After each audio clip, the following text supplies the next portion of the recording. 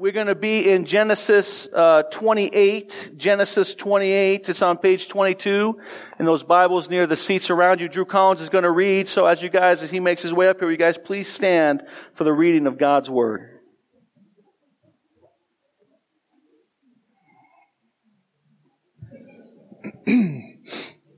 All right, let's read. Then Isaac called Jacob and blessed him and directed him, "You must not take a wife from the Canaanite women.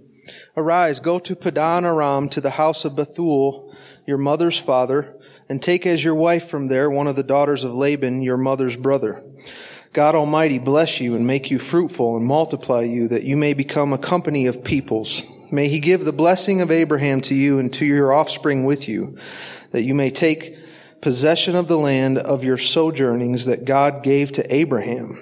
Thus Isaac sent Jacob away, and he went to Padan Aram, to Laban, the son of Bethuel, the Aramean, the brother of Rebekah, Jacob and Esau's mother. Now Esau saw that Isaac had blessed Jacob, and sent him away to Padan Aram to take a wife from there, and that as he blessed him, he directed him, "You must not take a wife from the Canaanite women," and that Jacob had obeyed his father and his mother, and had gone to Padan Aram. So when Esau saw that the Canaanite women did not please Isaac his father, Esau went to Ishmael and took as his wife, besides the wives he had, Mahalath, the daughter of Ishmael, Abraham's son, the sister of Nebaioth. Jacob left Beersheba and went toward Haran. And he came to a certain place and stayed there that night because the sun had set. Taking one of the stones of the place, he put it under his head and lay down in that place to sleep. And he dreamed, and behold, there was a ladder set up on the earth, and the top of it reached to heaven.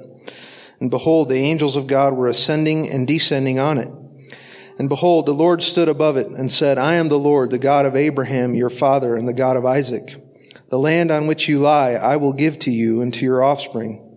Your offspring shall be like the dust of the earth, and you shall spread abroad to the west and to the east and to the north and to the south. And in you and your offspring shall all the families of the earth be blessed. Behold, I am with you and will keep you wherever you go, and will bring you back to this land. For I will not leave you until I have done what I have promised you." Then Jacob awoke from his sleep and said, "Surely the Lord is in this place, and I did not know it." And he was afraid and said, "How awesome is this place! This is none other than the house of God, and this is the gate of heaven." So early in the morning, Jacob took the stone that he had put under his head and set it up for a pillar and poured oil on top of it. He called the name of that place Bethel, but the name of the city was Luz at the first. Then Jacob made a vow, saying, "If God will be with me and will keep me in this way that I go, and will give me bread to eat and clothing to wear, so that I come again to my father's house in peace, then the Lord shall be my God, and this stone which I have set up for a pillar shall be God's house. And of all that you give me, I will give a full tenth to you." Let's pray. Father, thank you again for your word. Your book of Genesis is the book of beginnings, where we see the beginnings of many things. And here we are continuing in the story. And with Jacob, we will see the beginning of the nation of Israel. And the covenant promises passed down on from Abraham to Isaac to now Jacob. And they have ramifications for us. So let us have eyes to see this morning and ears to hear. In Jesus' name we pray. Amen. Guys, go ahead and be seated.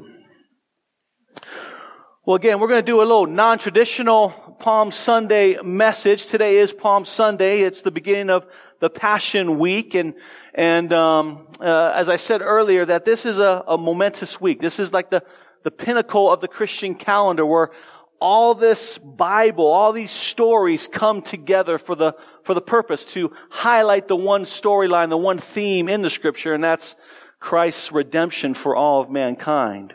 We're going to put videos up on our website and on Facebook, going through each day, Monday and Tuesday and Wednesday and Thursday, and what happened in this week, so you guys can kind of follow along. That builds up to, again, Good Friday and then Easter. Palm Sunday quickly is when Jesus entered Jerusalem as the king. Jews from all over the world are come to this festival, and they're coming thousands upon thousands to Jerusalem. And here they're hearing the stories about Jesus, and all of a sudden they see Jesus on the donkey on the Mount of Olives, and he's starting to come down, and they start to shout and scream to one another. Back and forth they say, Hosanna, blessed be he who comes in the name of the Lord. And their hope at the beginning of the week was that this Jesus would save them physically from the captivity of Rome. That's the Passion Week. That was their heart. Well, we're actually going to go all the way back to Genesis 28, to the beginning that makes Palm Sunday possible. The beginning of the nation Israel. Jacob, as we know, in a couple weeks in Genesis chapter 32, when we get to that, God will change his name from Jacob to Israel. Jacob will have 12 sons. They will become the 12 tribes of Israel. So when we turn on the news and we hear about the nation Israel, they all come from this guy's family lineage. And in particular, the one that comes that we've been looking for since Genesis chapter 3, the seed or the offspring of the woman that would indeed save humanity from our sins. Well, this person will come from the tribe of Judah, one of Jacob's sons. And that king is Jesus, as we know. He is the triumphal king who will not only save Israel, but he also is going to save the world. And he's not going to do it through political reformation or military conquests, but he's going to be doing it by being the stairway to heaven. And that's what we see in our text today, that Jesus Christ is the way to God the Father. And we're going to dive right in. We have 3 points, a familiar command, a familiar, holy cow, what is it? Rescue. Holy cow, I can't even read my own writing. And a familiar response. We're going to spend most of our time in point number 2. 1 and 3 are going to be real quick. Point number 2 is we're going to spend a whole lot of time in there. So first, a familiar command in Genesis 28, 1 through 5. Then Isaac called Jacob and blessed him and directed him, "You must not take a wife from the Canaanite women." Now, we've seen this over and over again. We see this whole section even with Esau, how Esau sees how he blessed Jacob and he sent him to go find a wife because he knew that the 2 Hittite wives that he had was not pleasing to Jacob. And so we see this thing about having a wife or a spouse from a particular clan of people. And it's a big deal. Abraham got the command in Genesis chapter 4 by finding a wife for Isaac. You guys remember the story. He sent the servant to go find Isaac a wife not from the Canaanites, but from his clan. Now, why is this such a big deal? Why is God making such a big deal about this? And it's not only a big deal back then, but it's also a big deal for us. And first what I want to say is what it's not saying, what the scripture is not saying. Because we have some people that take this text and other texts and say that you cannot marry outside your ethnicity, right? They say if you're a Jew, there's no way you could marry a German. Or if you're Chinese, there's no way you can marry a Korean. That just doesn't happen. And they use this text to make that case. And that's just false. That's just bad exegesis. This is not what this text is saying whatsoever. It's not about that you can't marry people from different ethnicities or different nations. The emphasis is on marrying someone that has a different worldview than you. That's the point that he's trying to make. Because if it's just talking about physical descent, just think about that for a second. Most of us in here who are married probably couldn't be married if we were looking for someone that lined up ethnicity-wise with us, that lined up perfectly with us. Because most of us are a mixed breed, so to speak, to take some canine languages. We're not purebreds, right? For me in particular, I'm Italian, I'm Scottish, I'm Irish, and I'm Russian, right? So if I'm trying to find a woman that lines up, how much trouble am I going to have finding another Italian, Scottish, Irish woman, right? Like me, my wife and I have been married for over 20 plus years. We go and our first date would have been really, really awkward, right? If this was the case. Because I say, okay, let's just talk about our ethnicities. Okay, I'm Italian, she's Italian. We're like, all right, good, 1 for 1, right? The next thing is like, well, I'm Russian. She's like, well, I'm Spanish. Done, right? Date over. Move on to the next person, right? And especially today with all the 23andMe and Ancestry.com, I mean, you got like 10 or 12 ethnicities in you, right? With like you're 57% Italian, 23% Scottish, and it just goes down. You would never find a wife. So obviously, this is not what it's talking about. Again, the purpose to marry someone that has the same worldview as you. That's what God is pointing out here.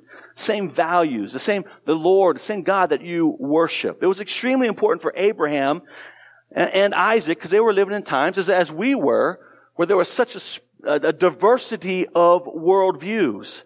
And they wanted to make sure that the worldview, the covenant promises were passed down to their children whose worldview would not lead them away from the one true God, but that would lead them in the stream of the one true God, and that they would carry on the covenant blessing. Marrying someone with a different worldview could, and usually does, lead children away from the one true God and the covenant promises. So Abraham and Isaac and Jacob are being extremely careful. They don't want to lose this distinction that they are the line, the tree that's going to carry on the covenant promises. So they must marry within their own clan. And the principle still is around with us today. The New Testament calls this not being unequally yoked in 2 Corinthians chapter 6. If you're a single in here looking for a spouse, you want to find someone that has the same worldview as you. You want to find someone that loves Jesus, that loves the gospel, that loves God's word. Because marriage is tough enough in and of itself without this. And you want to be on the same page on what does it mean to be a husband and a wife? What are the roles? What are the responsibilities? How are we going to spend our time? How are we going to spend our treasure? How are we going to raise our kids? This is where we want to, again, be on the same page. The one true God, we want to reveal it in Jesus Christ. That's our view, the grid in which we should pick our spouse. It doesn't matter ethnicity regarding your spouse, but do they love Jesus? Are they in the family of God? Because this is where the blessing is.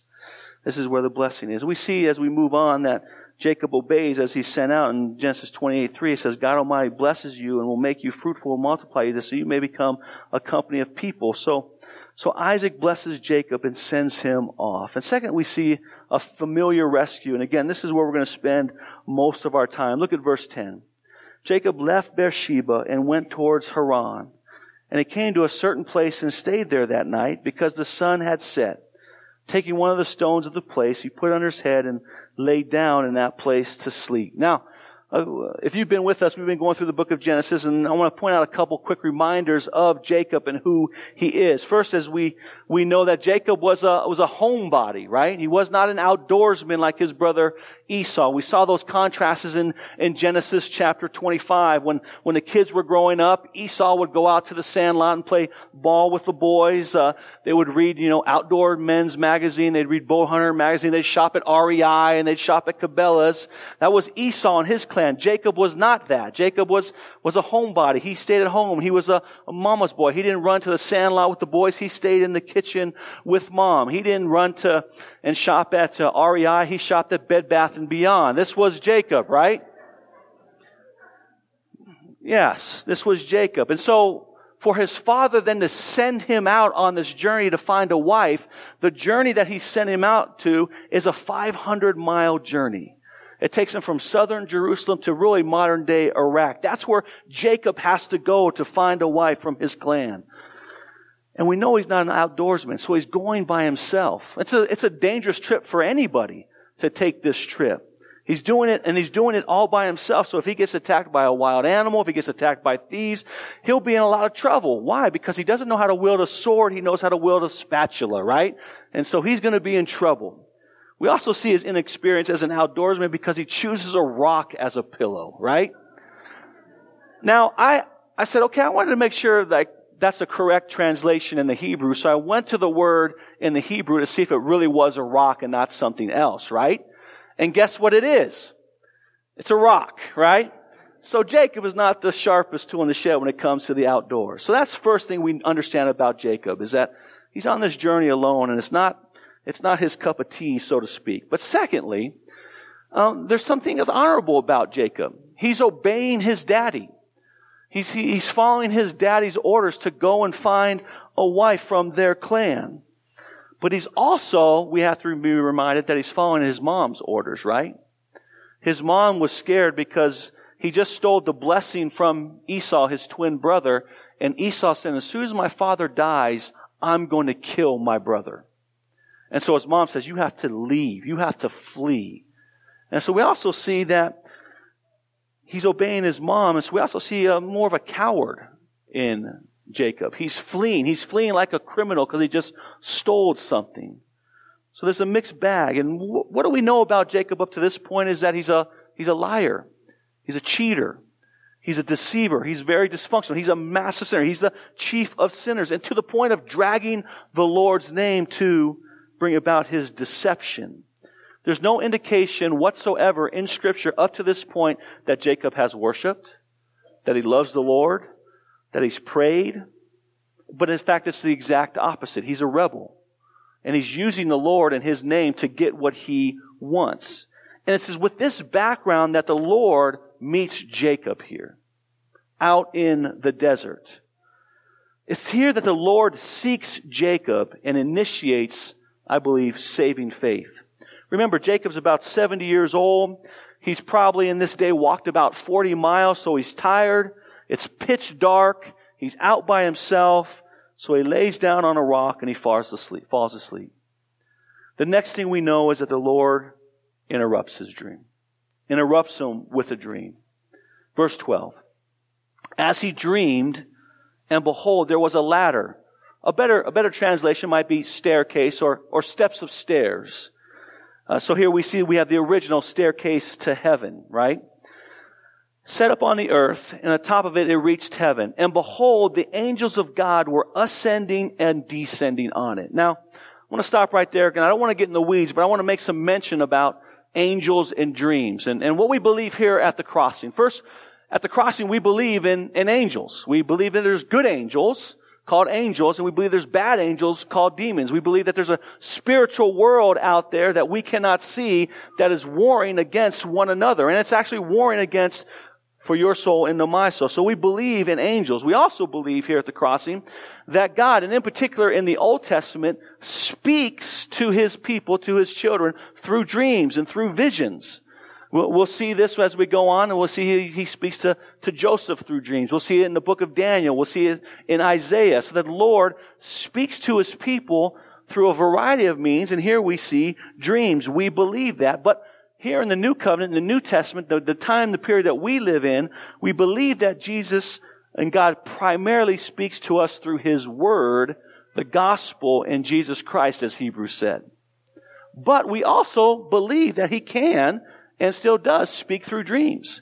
In particular, if you know any missionaries from closed countries, in other words, closed countries meaning like Iraq and Iran, where Christianity is not allowed. It's an offense. It's against the law. You'll be killed if you try to preach the gospel and make a proselyte. We hear a tremendous amount of conversions through Muslims through dreams, where the Lord meets them and has a dreams and shares the gospel and shows them their sin and they repent on the true Savior. And we see the Lord work in people's lives through that. So we believe that. But again, primarily, especially here in the United States, we believe that God speaks through his word, speaks through the gospel. But God could also speak to you and me through a dream. We don't discount that. But more often than not, that's not what speaks to us in our dreams, and we all dream every night, is more often than not is Cafe Mexicali and not the Lord, right? And so those are just some things that we want to put on there. So back to the text, Genesis 28, now look at verse 13.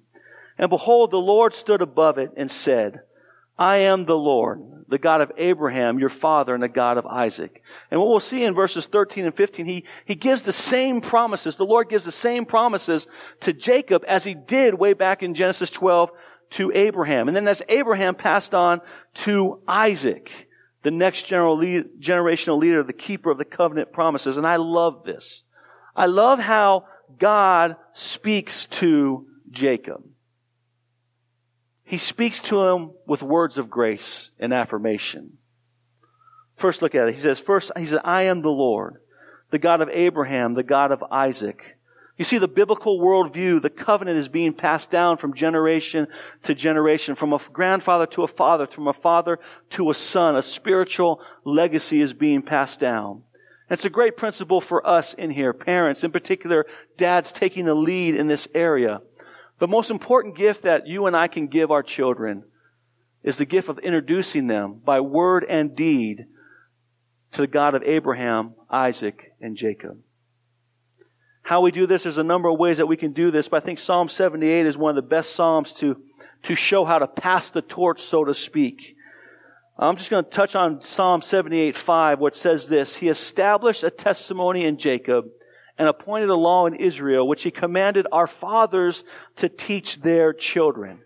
Quickly, 3 quick characteristics of passing on the spiritual legacy to your children. First and foremost, it says this: you have to know the Lord and His story personally. You have to know the Lord and His story personally. He established a testimony in Jacob. The Lord God established His story in Jacob's heart. You see, you and I can't pass on something that we don't know personally. Therefore, it begins with our personal relationship, our vertical relationship with the Lord. Secondly, we have to grow in the wisdom and understanding of God's Word. It says this, that He appointed a law in Israel.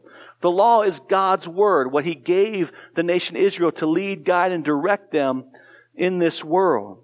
And so you and I as parents, as fathers and mothers, we need to know God's Word because we can't pass on what we don't know. And then finally we see that it's our duty to teach it to your children. So parents, this is an incredible reminder to us. We see Abraham pass it on to Isaac. We see Isaac pass it on to Jacob. And we need to do that with our children. So just take a step back and look at your life and what are you passing on to your kids? Now there's a ton of things that we can pass on to our children that are good. We can teach them how to love. We can teach them how to serve. We can teach them how to, cook, and we can teach them how to provide. But nothing is more important than first and foremost pointing them to the God of Abraham, Isaac, and Jacob. Because it's here where the blessing is. Amen? All right. Secondly, we see most importantly is God's grace on display. Again, this is just a continuation of what we've been seeing throughout the Bible, in particular since Genesis chapter 3. Again, I love the way how the Lord speaks to Jacob. He doesn't reprimand him. He doesn't say, man, Jacob, you're a terrible person. You're a ruthless human being. You're a liar. You're a cheat. You're a thief. He doesn't say that.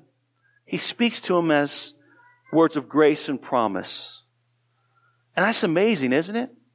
I mean, God is choosing Jacob to be the father of the nation of Israel, to be the father of the one in whom the Savior is going to come. He looks at Jacob and he says, this is my guy. Who in here would have picked Jacob as their guy? None of us would have, right? But again, it's not on what we see. It's not on the outward appearance, but it's on God working behind. And these promises the Lord God gives him in verses 13 and 15 are the same promises as Genesis 12 He gave to Abraham. They are unconditional. If you look at that, you need to circle again where you see the words, I will and I am with you. Because this whole promise, this whole covenant is based on what God is going to do in Jacob, not what Jacob is going to do for God. And that is massively important. This is not a conditional promise, it's an unconditional promise. These promises and blessings are solely a work of God, of grace, that He's going to accomplish in Jacob's life. He doesn't tell Jacob to obey and do certain things, and then he might get the mantle of being the next patriarch and carry the covenant blessing. No, God is going to bless him, regardless of who Jacob is, but who God is. I will bless you. There are no conditions. So this is God and God alone who will unconditionally bring about His promise in Jacob's life and future generations. This is such great news to us. This is the grace of God, this undeserved, unmerited favor and blessing bestowed upon Jacob, which is also bestowed upon us. It's incredible. And it begins with God saving Jacob. And this is what we see right now. We see that God is saving Jacob. He's interrupting Jacob's life to bring him to faith, saving faith. See, there's no indication of Jacob seeking the Lord, as we've already pointed out. He was seeking the blessing, but not the one who gives the blessing. So therefore the Lord has to burst into Jacob's life via a dream to get his attention, to get his focus on the one true Lord. And this is the pattern of salvation in all of Scripture, in all the Bible. It always begins with the Lord invading your life and my life with grace. And that's incredible news. I mean, think about it. First it was Adam and Eve in Genesis 3. Adam and Eve sinned. And then God sought after, seeked Adam and Eve and extended them grace. We see it with Abraham. Abraham was a pagan. He was worshiping the moon god from Babylonian. And God came in and handpicked Abraham and extended grace and mercy to him. Jacob, we see again, he's seeking a wife and running from his brother. He's not seeking the Lord here, and God rushes in and breaks through and saves Jacob. The Apostle Paul on his way to Damascus to kill Christians, and what does Jesus do? He intervenes. He seeks. Salvation is always initiated by grace from the Lord himself. And it was the same with me, and it was the same with you, if you know Jesus. The Lord is the seeker and not us. We are lost and without hope. Unless the Lord intervenes and interrupts our lives and the path that we're going on, we would still be dead in our sins and trespasses. But God doesn't leave us there. He's a God of grace. He is not lost. We are the ones lost in need of a Savior. And if the Lord doesn't seek us out first, then we would be stuck in our rebellion and sin. But again, we see God's grace right here on display. And it's a wonderful picture. Now on to the dream. What are we to think about this dream? How do we interpret it? Does it have anything to do with us? And the answer is a resounding, absolutely it does. Jacob gives us a little interpretation starting in verse 14, when he awakes from the dream. But before we get there, I want to ask you a question. Have you ever driven to a place at night that you've never been before? And then you go to sleep, you check in the hotel, or it's a camping spot or whatever, and you go to sleep, and the next morning you wake up, and all of a sudden you're just surrounded by the glory of creation, and you're just like, wow. I mean, this is the first time I went to Aspen in the summer. We drove in at night, have never been to Aspen before. We got in our hotel room. Our hotel room was at the base of the mountain. And the next morning we just woke up, and I walked on the balcony, and we were just surrounded by the beauty and the glory of God's creation. These massive mountains that were just towering over us, the lushness of the greenery of the trees, the birds were singing, and I was just like, holy cow, this is awesome. Well, I didn't see that at night coming in. This is what happens to Jacob. And it's not so much about the physical creation around him, but it's what happened to his heart and to his soul. You see, he interprets this dream for us. So he says in verse 14, when he awoke, he said, the Lord was in this place, and I did not know it. When he laid down his head, his heart was dark. His heart was hard. He was spiritually dead.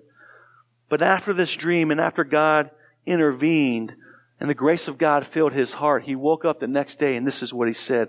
His soul was awakened to God, and he cried out with a reverential feel, how awesome is this place? There is none other than the house of God and the gates of heaven. See, that's what happens when God intervenes with his grace in our lives. From this point on, Jacob's trajectory of his life, in particular in 18 and 22, we'll look briefly, he responds by worship. But first, there's even more commentary that we need to bring in here, because Jesus commentates on this verse. In the New Testament, it's in John chapter 1. And here we see a clear picture of what Jesus said about how this is one storyline that all the books in the Old Testament, beginning with Moses, who we believe wrote Genesis, and all the prophets, he interprets them as scripture concerning himself. That these stories that we're reading are more than just good moralistic stories for us to read and understand and take these secondary principles from, but more importantly, these stories point us to Jesus. And we see this in John chapter 1 of the calling of Nathanael. As you guys remember, Nathanael, when we went through the book of John, Nathanael's a skeptic. And he's like, can anything good come from Nazareth? And Jesus meets him. His friend brings him along, introduces him to Jesus. Philip introduces him to Jesus, and Jesus says, hey, here's Nathanael, and a man who's no guile, as a upstanding, upright man. And Nathanael's like, how do you even know me? You don't know me, Jesus. I've never met you before. And Jesus says, man, well, I saw you in your kind of secret place studying and meditating. And he details that for Nathanael. And Nathanael says this. He says, Nathanael answered him, Rabbi, you are the Son of God, and you are the King of Israel. And then Jesus answered him and said this in verse 50. Because I said to you that I saw you under a fig tree, do you believe? You will see greater things than these. And he said to them, truly, truly, I say to you, you will see heaven open up and the angels of God ascending and descending on the Son of Man. So here we see Jesus quote Genesis chapter 8. And what is he saying? He gives us a clear picture of what that verse means. And what he's saying is this. Jesus gives us the clarity that Jesus is saying that he is the only way to heaven, and it's not by working or walking up the stairs that Jacob saw, but it's by believing in Jesus, the stairway of heaven, in whom Nathanael saw. Later in John 14:6, he says, I am the way, the truth, and the life, and no one comes to the Father except through me. And so what we see here is, we see this picture that heaven is up here, and that we are down here. And there's a gap. And so the question is, well, how do we get to heaven? How do we fill that gap? And some say, well, it's by climbing Jacob's ladder. It's climbing Jacob's stairs. It's trying harder and do better. And Jesus says, no, because the stairway is not a place that you find. The stairway is a person. And the person is Jesus himself. So again, what Jesus is saying here is that we are not saved by the ladder that Jacob saw or the staircase that Jacob saw. We are saved by the stairway that Nathanael saw in John chapter 1, or we'll see. One said this, Jesus is not the man at the top of the stairs. He's the man at the bottom of the stairs. Jesus is not in heaven calling to you and me saying, hey, come up here, get up here as well as you can. No, Jesus came down and became man. He humbled himself to the point of death. He lived the perfect life in your place and my place. He died on the cross for your sin and my sin. He's not a man at the top of the stairs. He's a man at the bottom of the stairs. He is a friend of sinners, the Savior of those who are in need. And He is the one we turn to by faith to get us to the top of heaven. That's what's going on in Genesis chapter 28 that Jesus tells us. This week, as with every week and every day, we're surrounded by friends. We're surrounded by coworkers. We're surrounded by family who are like Jacob. The night before God intervened, they're just wandering in the desert. They don't know that Jesus and God is in their midst. And we have an incredible privilege to introduce them to Jesus, the true staircase. And it's not that they don't see the evidence, that God is all around us. Psalm 19 says the heavens and the earth declare the glories of God. And Romans chapter 1 said that God has made it known to them in creation. And in Romans chapter 2 he says He's made it known to them in their conscience. So it's not a lack of evidence. They know that there's a staircase. They know there's something they should be looking for. And we have the incredible privilege to introduce them to the true staircase, the true King, the man, Jesus Christ. And so this week, be praying, as we've been asking you for the past several weeks, be praying for those that you could introduce the staircase to. You can introduce to Jesus. Ask Him to come to our Easter gathering next week. It's a great way to extend an invitation to the stairway of heaven. And that will take us to our third and final point. We see a familiar response in verses 18 through 22. Jacob worships, he prays, and he gives. And here we see three responses coming face to face with the God of grace, starting in verse 18. It says this, so early in the morning, Jacob took the stone that he had put under his head, and he set it up for a pillar, and he poured oil on top of it. And he called the name of that place Bethel, but the name of the city was Luz at the first. And so what do we see? We see when Jacob's heart is flooded with the gospel of grace, when he comes to saving faith, there's a response. And the response is to worship. It's to set up an altar and worship. And this altar is going to be an altar of remembrance. It's a place where he's going to go on and find his wife, and he's going to come back, and he's going to see this altar made of stones, and he's going to remember what the Lord did at that place. And what's interesting is this is in the same area, the area of Haran, that Abraham first built his first altar to the Lord way back in Genesis 12 when the Lord met him. So he sets up this place of memorial, of worship. Now we all do this, don't we? We all have little things in our house that bring back remembrance of things. My grandma passed away this past year, and I got this little boat key thing from that turned on the boat, because we used to go on family reunions, and the one thing that I remember most about Grandma and Grandpa were those times that we spent at the lake house with all of our friends and family. And so I got this little bowl thing, and it hangs right next to my door when we walk out where our keys are. It's a thing of remembrance. It's something that brings me back to the memories that I had with my family. Journaling. How many of you guys in here journal? This is one thing that you guys do.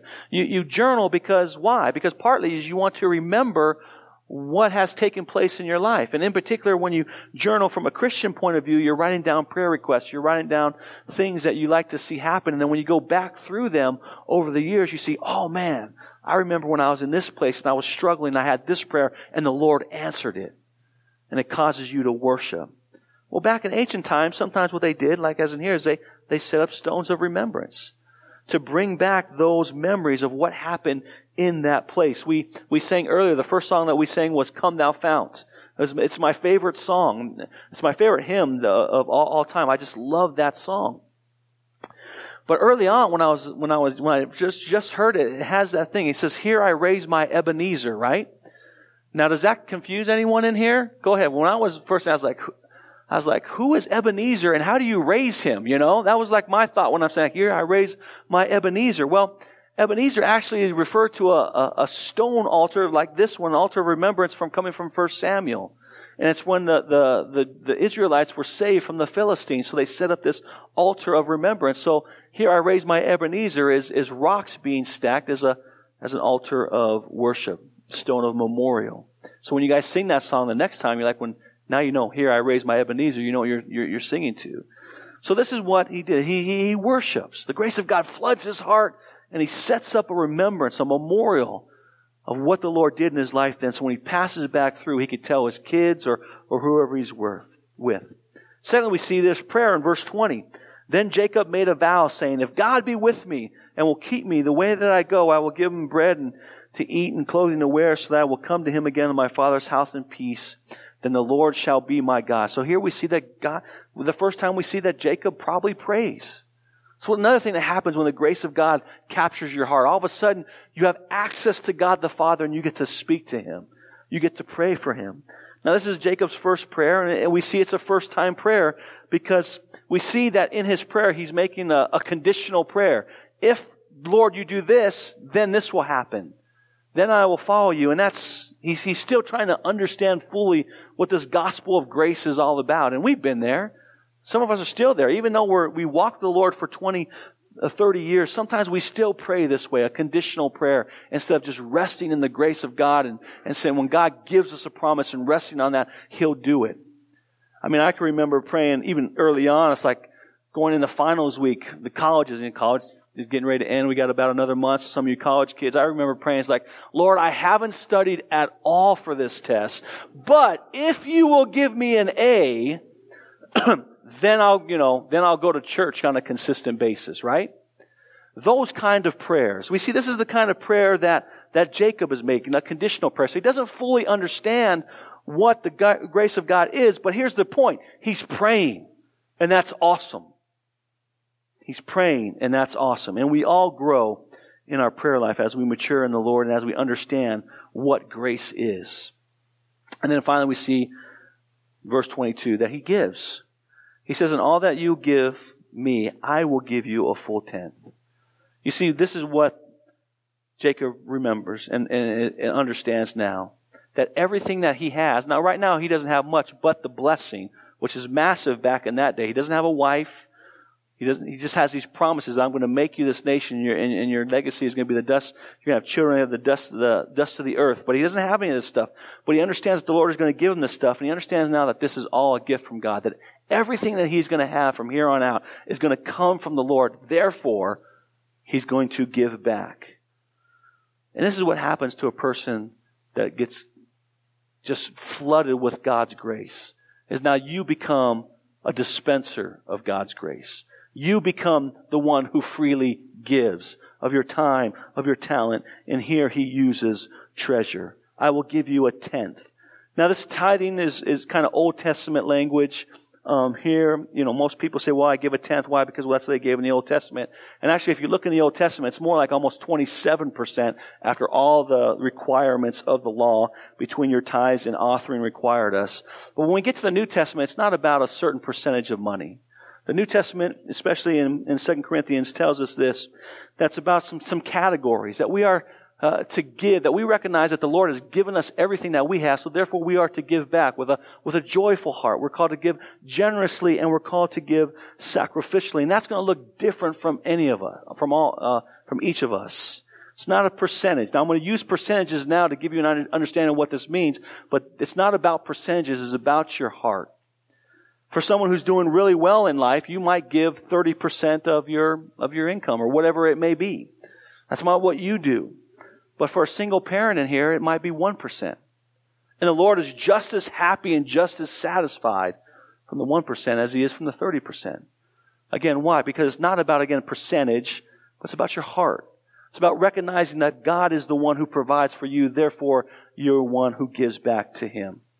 And so that's what's being taught here. This is where we see three familiar responses. One is we worship. We remember what the Lord has done.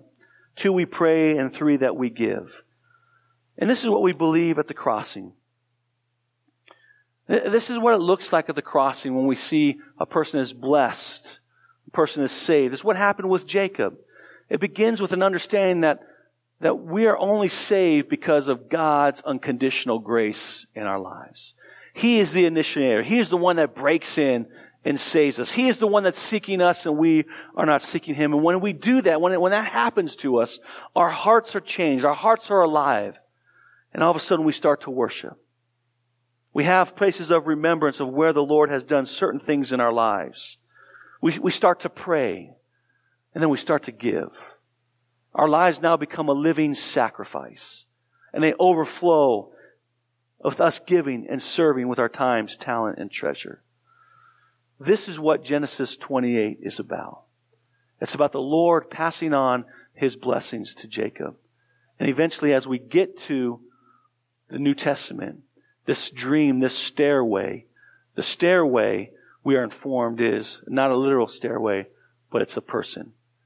We get to God the Father. We get to heaven through Jesus Christ. He is our stairway to heaven. Let's pray. Father, thank You for Genesis chapter 28. Lord, it's a very simple message. It's a message that You gave thousands upon thousands of years ago to a man who was wandering in the wilderness to find his wife. You gave him this incredible vision of the stairway of heaven. And in that now moment, You saved him. And then thousands of years later, Jesus takes that story, those words, and informs us who the stairway truly is, and that is the Lord Jesus Christ. And it shows us and informs us today, thousands of years later, that the way that we come to saving faith, the way that we reach heaven, is by believing in the stairway of heaven, which is You, the Son of God, the Lord Jesus Christ, the true King of Kings and Lord of Lords. And so, Lord, it is our prayer this morning that anyone who walks in today that is like Jacob, that is living in darkness, doesn't know where the Lord is looking for a staircase to get to heaven, may they today find it in You. May they hear the words of Jesus in John 1:51 that the staircase, the angels descending and ascending, are on the Son of Man, which is Jesus. In Your name we pray. Amen.